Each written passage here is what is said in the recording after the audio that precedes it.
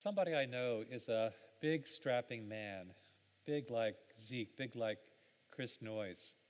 His mom is only 5 feet tall, and he remembers growing up in his household, hearing his mother's laughter and her unconditional love. She raised 4 boys, and when he was about 5 years old, he mouthed off to her. His dad wasn't around to correct him, so he encountered the wrath of his 5 foot mom. That to him was an epiphany. He'd only known of his mother's kindness. He didn't know that she had another side. And he didn't ever want to see her wrath again. And perhaps the epiphany for him was his mother was capable of dispensing kindness, but his mother was also capable of dispensing justice.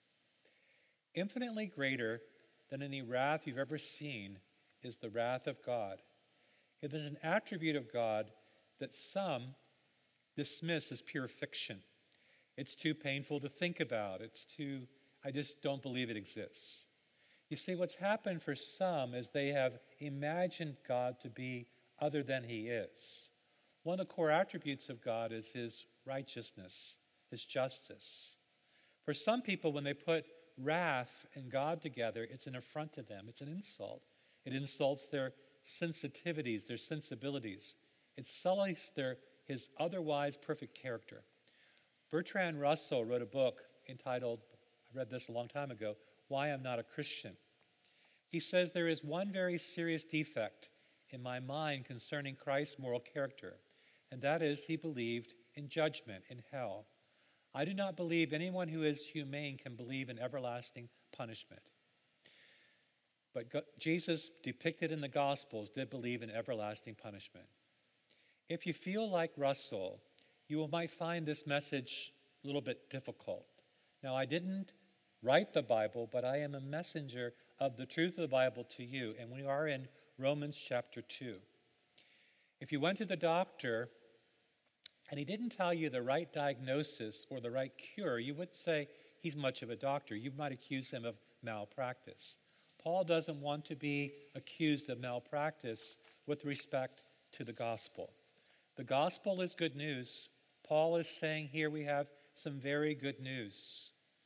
But before he'll get to the good news of the gospel, he must bring first of all the bad news concerning the plight of mankind. Chapters 1, 2, and 3 of Romans are really an indictment upon man for his sin. He takes on the Gentiles in chapter 1, and then he shifts his attention in chapter 2 to the Jews. Here now, the first 16 verses of chapter 2. You therefore have no excuse, you who pass judgment on someone else, for at whatever point you judge the other, you are condemning yourself, because you who pass judgment do the same things. Now we know that God's judgment against those who do such things is based on truth.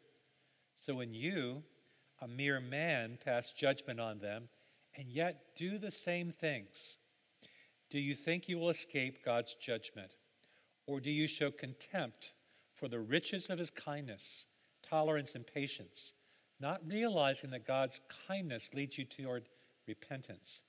But because of your stubbornness and your unrepentant heart, you're storing up wrath against yourself for the day of God's wrath, when his righteous judgment will be revealed.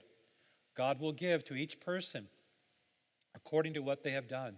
To those who by persistence in doing good seek glory, honor, immortality, he will give eternal life.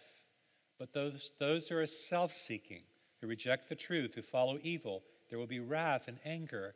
There will be trouble and distress for every human being who does evil, first for the Jew and then for the Gentile. But glory, honor, and peace for the one who does good, first for the Jew and then for the Gentile. For God does not show favoritism.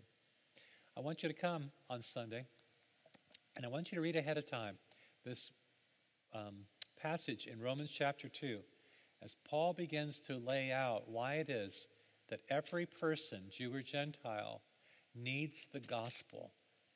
We as Christians need to remind ourselves of the gospel. We need to be able to understand the gospel, and then we need to be able to declare the gospel.